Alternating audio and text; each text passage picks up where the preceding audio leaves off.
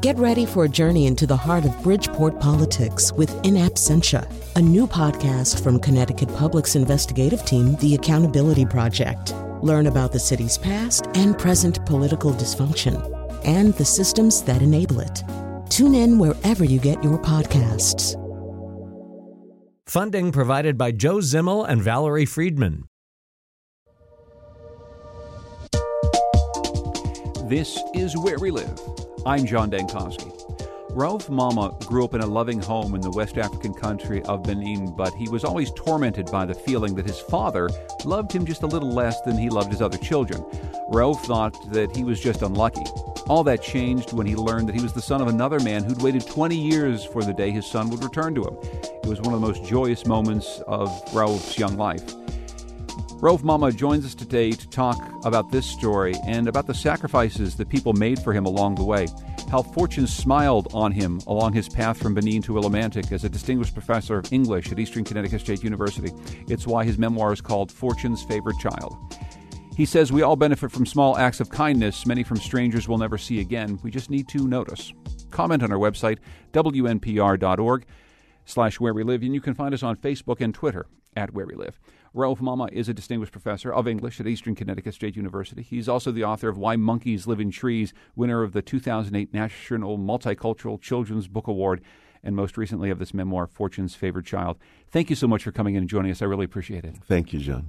Could you tell us more about the title of the book, Why Fortune's Favorite Child? Well, the inspiration for the title comes from the account my mother and my adoptive mother gave me of the custody battle between them and my father. Because when I was born, my father came bearing a ram for the naming ceremony, and he was turned away by my mother. My mother told him, "This is not your son." And my father went to the palace of the king and laid a complaint against my mother. So the king summoned all three, my mother, my father, and my adoptive mom, to his court and listened to them and gave them 3 days to settle this dispute amicably. But when they went back 3 days later, they were still bickering, and the king got very angry and said he was going to kill me by invoking death upon me. So he commanded the priest to bring the calabash of doom from the sacred chamber, and all he had to do was take the lid off, touch his tongue to the contents of the calabash of doom, and then invoke death upon me. But at the very last moment, as he lifted the lid, his eldest wife jumped up and snatched the calabash of doom from him, pleading with him not to kill me because I was innocent. I was barely 7 days old. So when I was told the story, I asked my mother and my adoptive mother what had moved that woman to save my life, because women were not allowed to touch the calabash of doom. And my elder mother said, because you are Fortune's favorite child. That woman was inspired by God, and you are Fortune's favorite child. My goodness.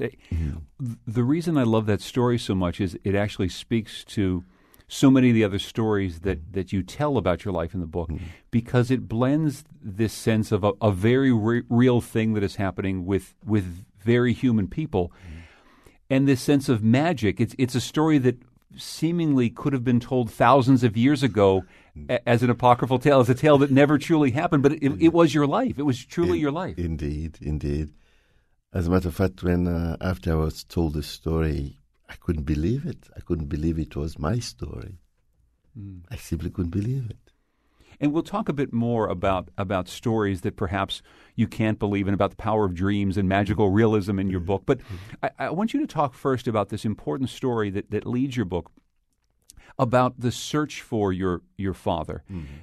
When you start the story, you're a young man in Benin. You're a good student. You love to read, but you have this illness, and you don't know what the illness is, and the doctor doesn't know what the illness is, and it leads you on this search that eventually leads you to the man who truly was your father. Can you explain a bit to our audience about that path you went on? Well, I about 3 days after my 20th birthday, I had this dream, and I was bitten by a mad dog, and out of nowhere, this man dressed in white came to me, and he took care of me. So I wanted him to take me with him, but he said, no, not now, not here. And a few days later, I was taken ill. A pounding headache all the time and no sleep at night. So I went to the school district physician, and he told me I had to get out of school. It really was the death of a dream. I knew not how I got home that day because I was so inexpressibly sad.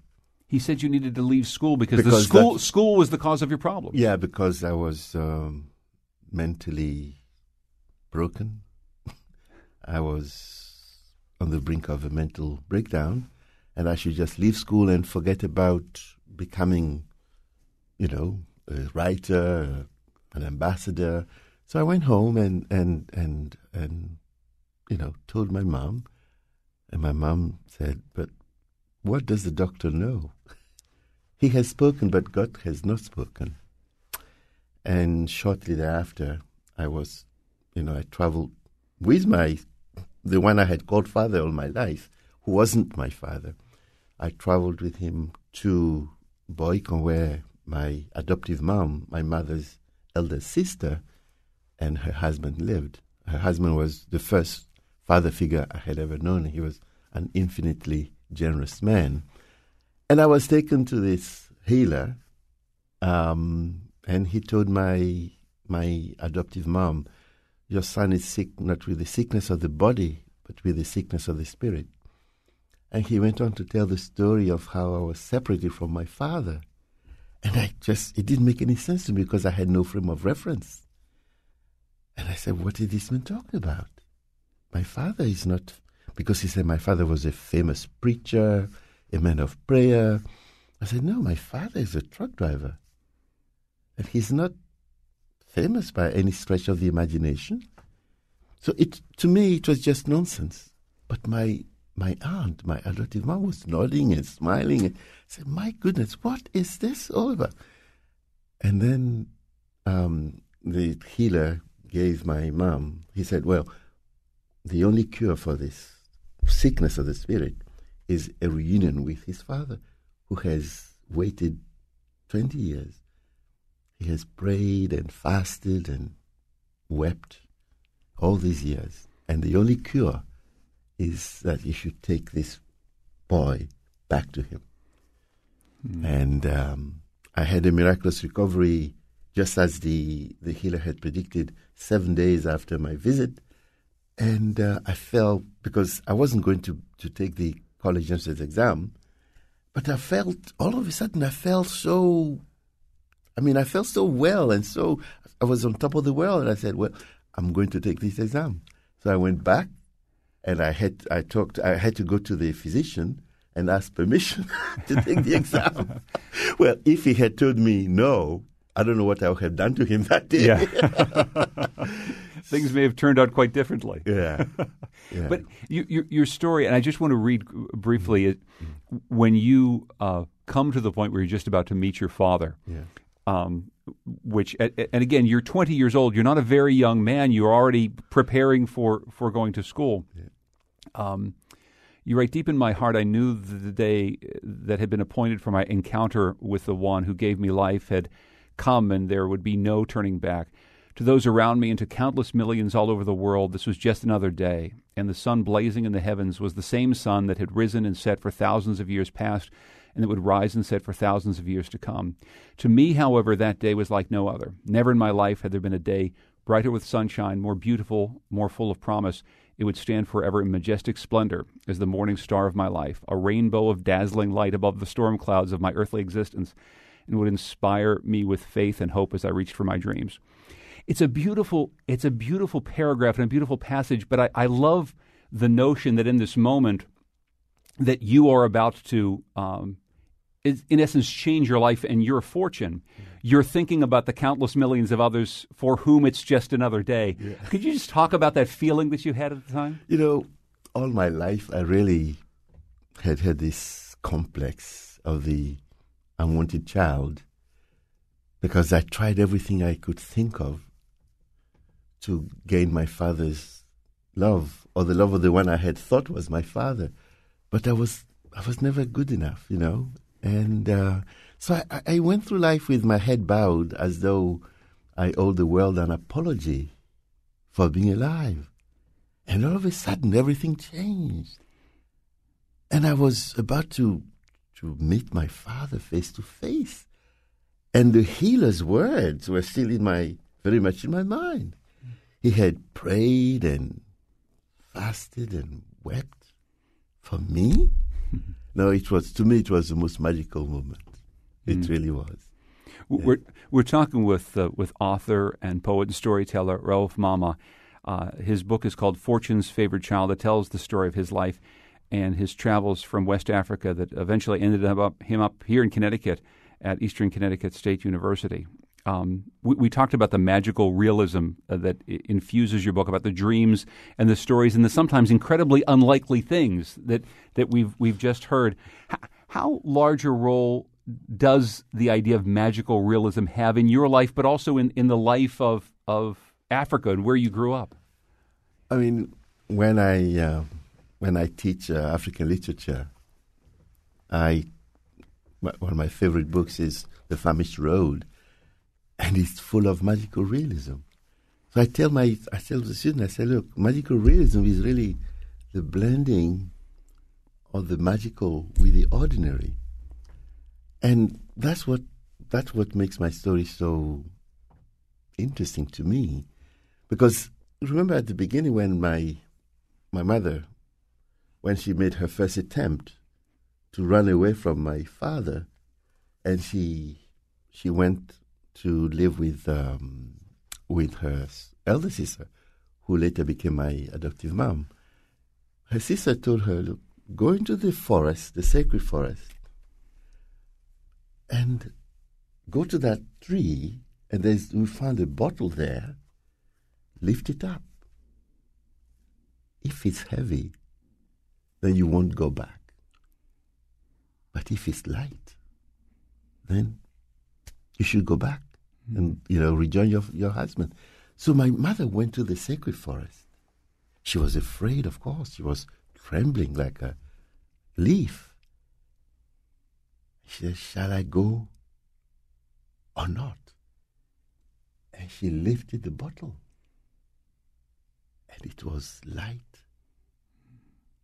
as an eggshell. That was how she was able to go back. Yeah.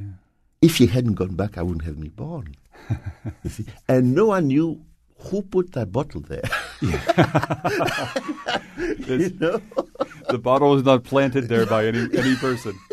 But so when you tell a story like that, and this other stories that you've already told us today and the stories in your book, to Western audiences, to people who've grown up without that storytelling tradition, do you feel as though there's a barrier sometimes for your students at Eastern, for others in America, because we don't see the world that way? We don't let magic into our lives in the way that you just described. Well, if you tell the story right, they will suspend disbelief and come into the magical circle with you.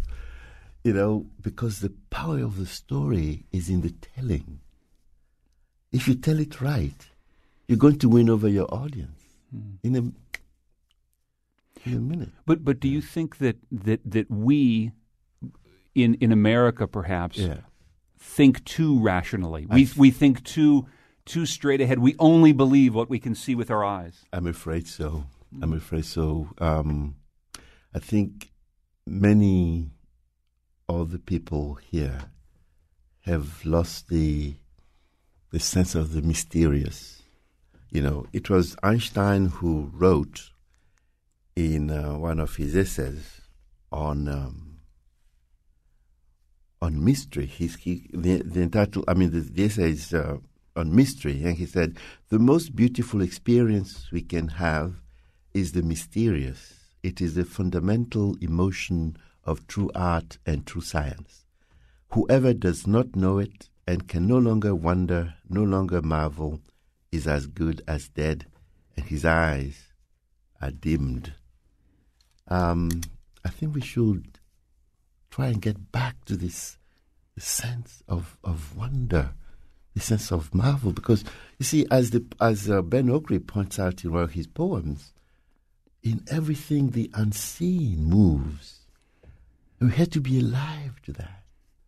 You know, and miracles happen in our lives every day.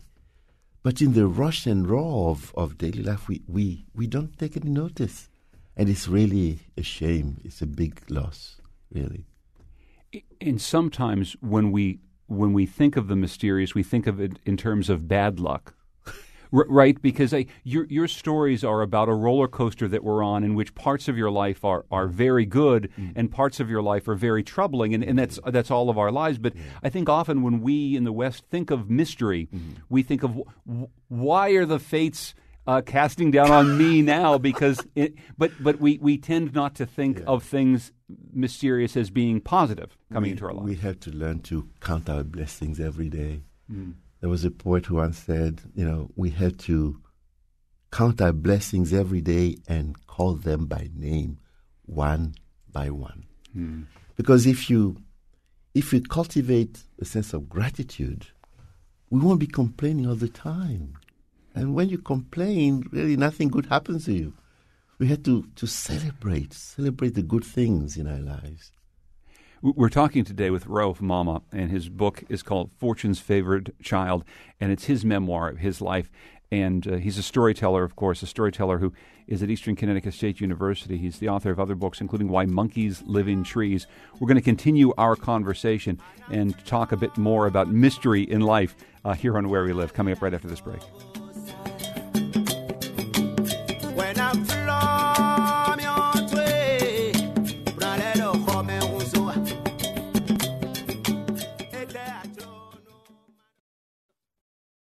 This is Where We Live. I'm John Dankosky. Today on the program, we're talking with storyteller Raouf Mama. He's a distinguished professor of English at Eastern Connecticut State University.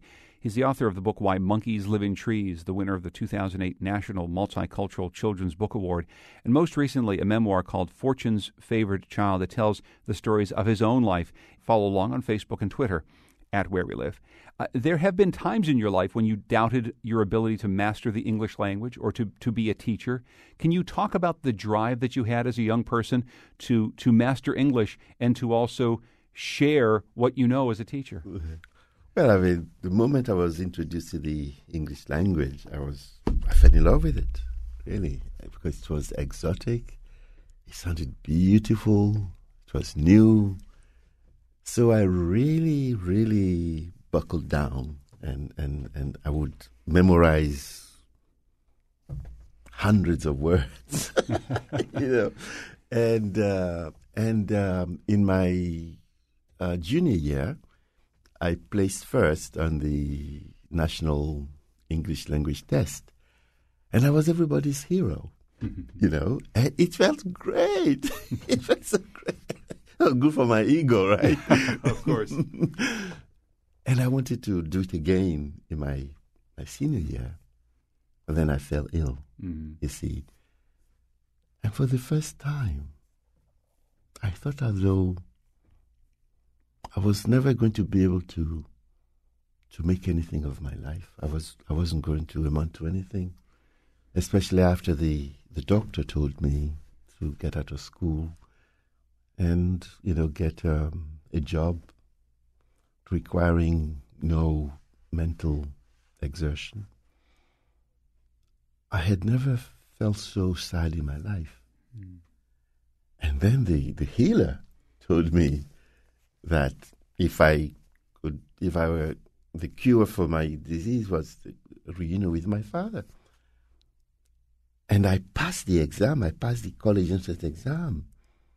I couldn't believe it. I mean, I had only 3 weeks to prepare for it. I missed the whole second semester. People had given up on me, except my teachers.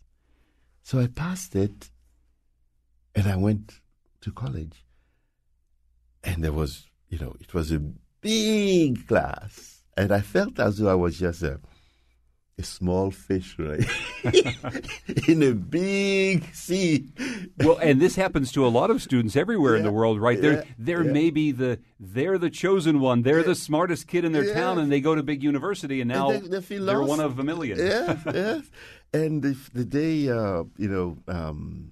my favorite professor came in, I couldn't understand what was going on because I had come all prepared to take notes and so on. But he spent the first 15 minutes just joking, cracking jokes, and everybody was laughing, including myself. But I couldn't believe it. I kept wondering, am I in a lecture, room at a university? Am I, at a show? But then it came to me that what he was really trying to teach us then was the greatest lesson any teacher can teach his or her student. That the bread, that humor is the yeast in the bread of instruction. Yeah. And it's something you still do. I have embraced it. Yeah. I try to make my students laugh. I tell stories sometimes. I dance to them, or I make them dance. Sometimes just do something, whatever I can do to make them relax and enjoy it. Because whatever you do, you have to find a way to make it fun. Yeah. If not, then it's not worth it. And that's an interesting lesson, too, for someone who grew up with his nose buried in books, wanting to have a career of a certain way, to learn so early on that a big part of what being a teacher is not about knowing everything in the book. Right? No, not at all. Yeah. Not at all. Well, one of the stories you tell in your book is how hard you worked to get to university and how disappointed you were when this was interrupted by the government's requirement for national service. Yes. What was the national service you were put into?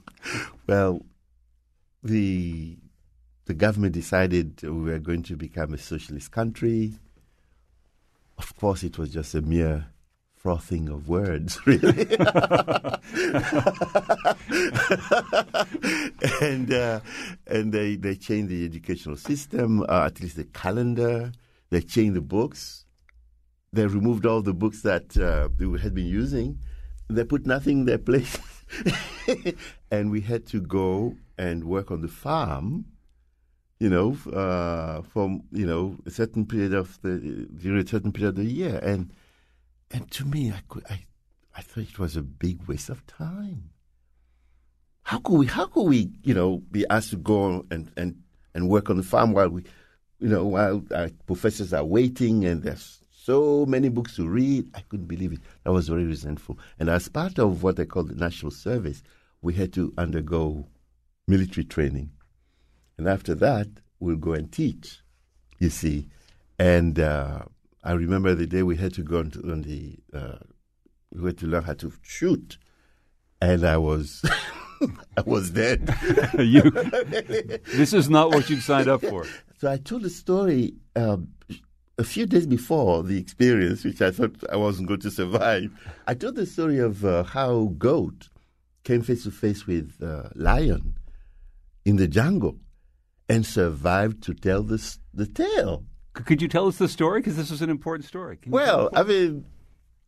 Goat just, his mother sent him on an errand to the house of a neighbor. And because Goat was so self-absorbed and so easily distracted, he started wandering about with his nose in the air until he suddenly found himself face to face with Lion. And Lion said, "I'm going to eat you and eat you and eat you." And Goat said, "Please don't eat me. Please don't eat me." And Lion said, "Well, as a matter of fact, I'm in a very good mood today." And because I'm in a very good mood, I should give you a chance of escape. Can you make 3 statements about our encounter right now? 3 statements that no one can dispute? Well, Goat said, this is a very serious matter, and I need to think. So he thought, and he thought, and he thought. He said, I have one.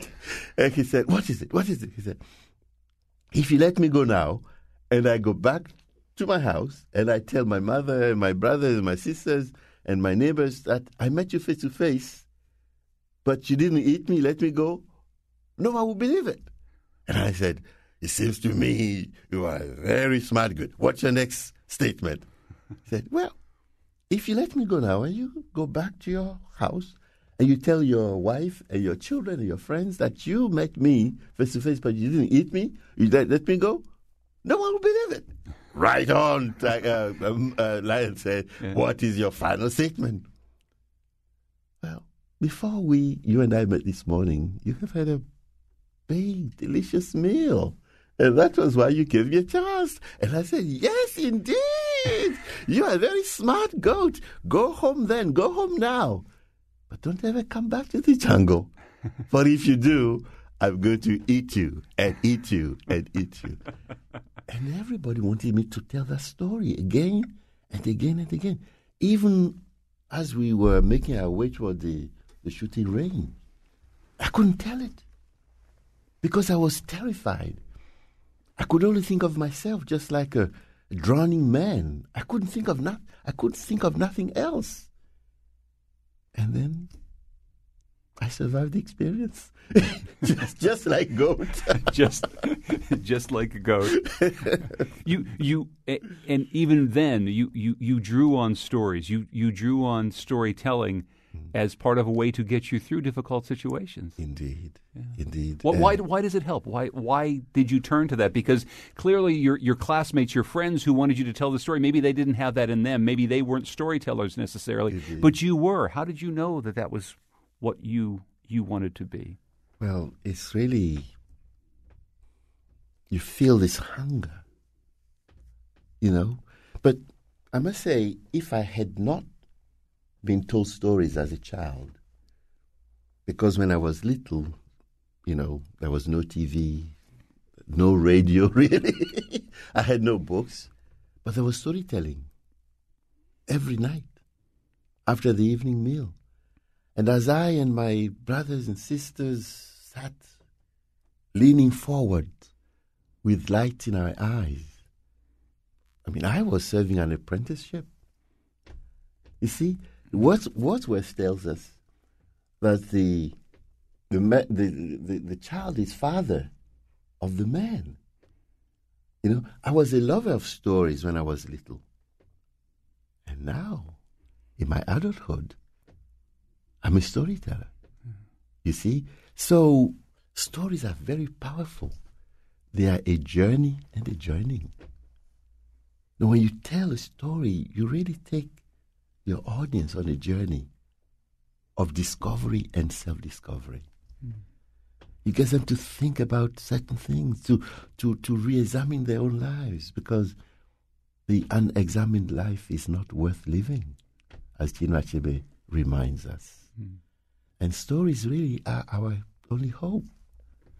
And when we depart this world, what do we leave behind? Our stories.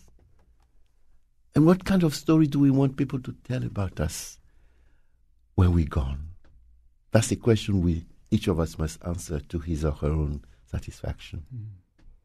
This storytelling tradition that you're a part of is very old and very long, and the notion of the oral storyteller is also something that perhaps in America we don't treasure as much today as it is treasured in other places. We think of stories as either something we sit and watch on a screen, right? This is a film or a television show, or something that we read in a book.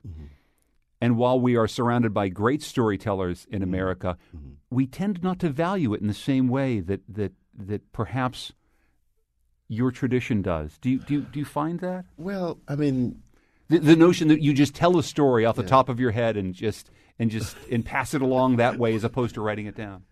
Because, you see, ours was an essentially oral tradition. Remember, our languages in Benin were not really put down in writing until the 70s. Can you believe that?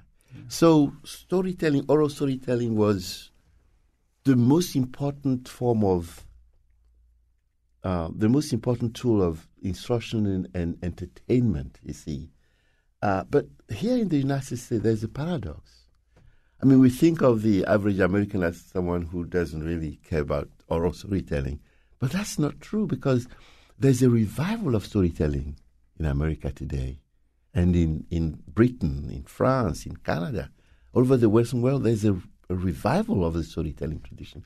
And here in the United States, you have so many festivals, so many storytelling festivals, so many conferences and so many seminars, so many awards. I mean, the only storytelling festival in Benin started maybe 5-6 years ago. And we don't have any storytelling awards. Yeah. But here, you're right, and even within the last several years, this has become a new trend in the United States. Indeed. Why do you think that we're trying to recapture that? What do you think is drawing Americans in a new way to the oral tradition? Because of the power of the power of storytelling, the power of stories to inspire us, to entertain us, and to instruct us. I mean, think of the Iliad and the Odyssey. I mean, those stories were told as oral stories, right? Yeah. So I'm so grateful for this revival of the storytelling tradition, because it's the best. It's the best thing, the best tool to teach each other, to sing to each other, to make us look at the natural spectacle from different perspectives, and to remind us all that mankind is one color, which is the color of blood.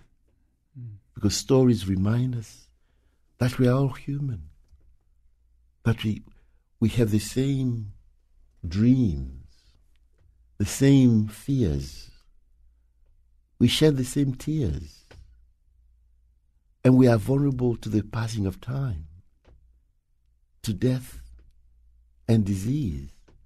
We want the best for ourselves and our children. And these similarities transcend all the other differences we have. So that, to me, is what makes stories so powerful. I'm wondering if you can tell us before our next break another story from your book, and it's about another time in your life in which something bad happened and something good came out of it. You were in France, and you were robbed of something very important to you, something very, very important to your career. Can you just briefly tell us the story of what happened? Well, I went to France on my way back from Germany. My English teacher, my favorite English teacher, and her husband invited me, to Grenoble. So I was on my way to Grenoble, and I had to change the money. I had to change Dutch marks into French francs. And I left my suitcase and my briefcase somewhere at the airport, because I thought this was France. No thieves, no beggars. Who will take my bag? And when I came back, there was this yawning void where I had put my suitcase and my briefcase. It's the worst feeling. So I was robbed bare. And in my briefcase, I had the rough draft of my thesis. That was the only copy I had. And it was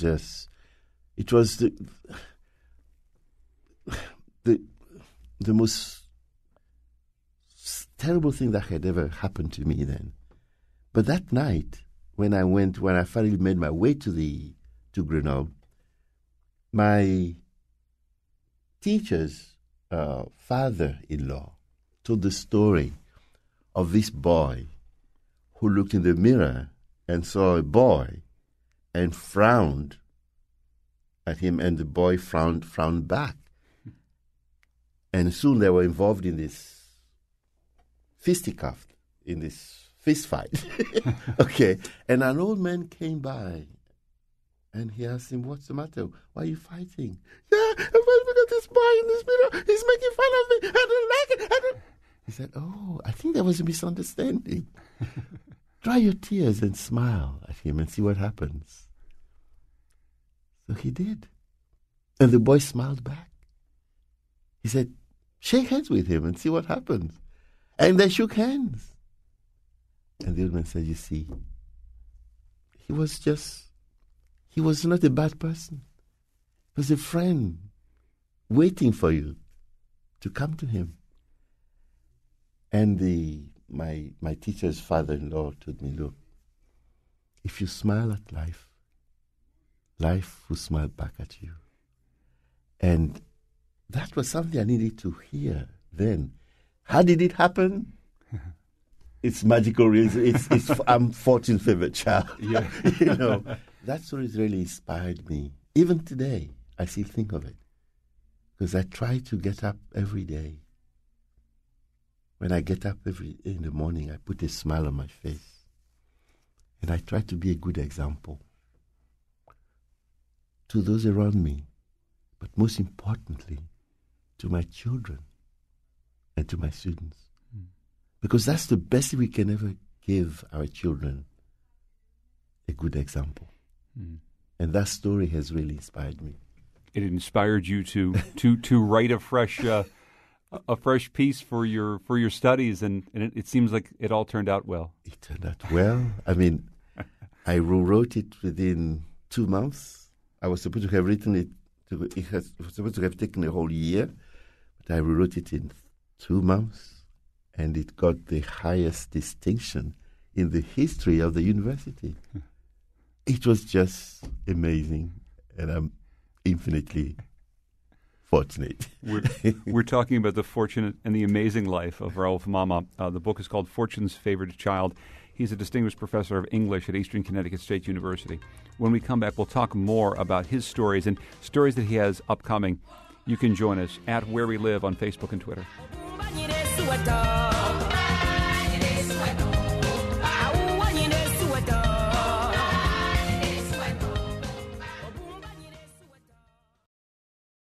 Today we're visiting with Raouf Mama, who's a distinguished professor of English at Eastern Connecticut State University.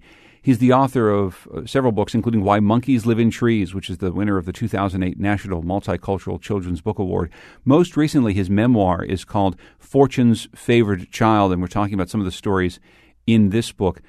Earlier, when we were talking about the story of finding your father at the age of 20, you mentioned the role that your elder mother played. I'm wondering if you can explain who she was and why she was so important to you. Well, she was my mother's elder sister, and she had never had any children of her own.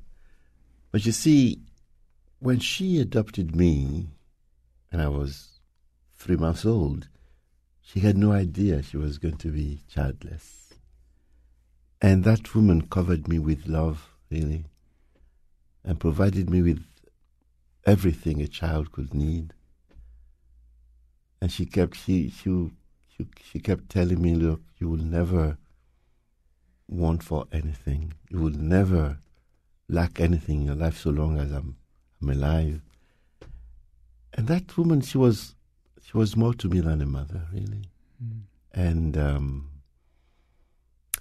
I brought her over to the United States in 2001. And that was my last chance, really. Because she came and spent about a month and a half here. And then we flew back home together. And within 6 months, she was taken ill. She slipped and fell and broke her hip, and she never recovered. And she died on the 28th of October, 2002, And I remember when I went home in 2002 for the summer, and I got to the airport, and I realized I had left my passport behind. Oh, no. So I went back home, and I knew she would know, but so I tried to sneak in and get my password. And she said, "Raouf, is that you?" I said, "Yes." "Oh, you must have forgotten something." You didn't want her to know. And the lie I had wanted to tell her, that I wanted to hug her one more time. I just couldn't bring myself to tell it. I said, "Raouf!" And she told me one more time, what she had told me almost all my life. "If your organ were not attached to your body, you would leave it somewhere. Somebody will take it and run away with it." And it was as though I had to hear her voice one more time. Because she died shortly thereafter. And I'm working on a book right now entitled Quiet Miracles. And that story is one of the stories in the book. It's going to come out as an ebook entitled Quiet Miracles. But that story is entitled A Gift of Our Lady. Because I pray to the Virgin Mary every day. And she had made many miracles in my life, including my son's terrible accident. Yeah, I heard you speak of this around the time that your book was published. Yeah. You spoke at Eastern Connecticut State University, where you teach, and before you read from your book, you told a story about what had happened just after the book was published. Your son was in a terrible auto accident. Yes, he's a basketball player, and he was returning from Massachusetts, where he had taken part in a tournament, and it was on Father's Day, and he texted me to say, "Dad, I'm 15 minutes away from my coach's house." That was where I was going to get him. And I got into my car and drove to Norwich. 5 minutes from the place where I was supposed to pick him up, I came upon the scene of an accident. I had no idea my son was in the accident. When I got out of the car, his image just flashed upon my mind, and I knew he was in there. So I rushed forward, and I saw some of his teammates. "Where's my son?" I asked, and said, "Oh, he's in the car." In the car! So I rushed over, and there he was. There was a trickle of blood, really, blood trickling down one side of his face. And he was unconscious. I thought he was dead. I had got there before the police. I got there before the ambulance. I had never cried without shedding tears until that day. And then he was rushed to Bacchus Hospital, and from there airlifted to Hartford Hospital. That night I had a dream. I saw a woman dressed in white taking care of him. I knew that was a game changer.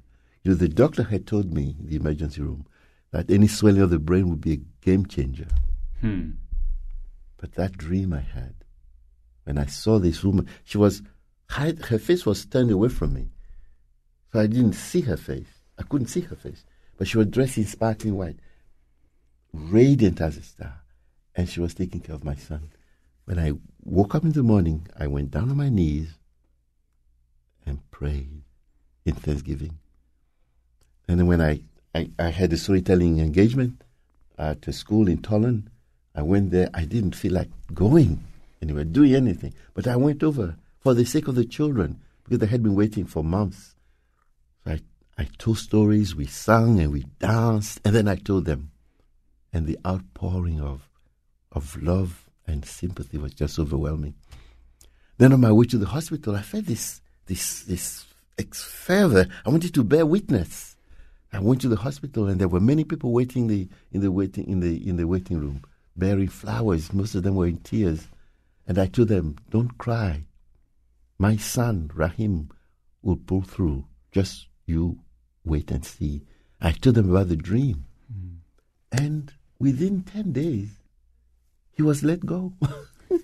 And the lead doctor, was named Dr. Joseph.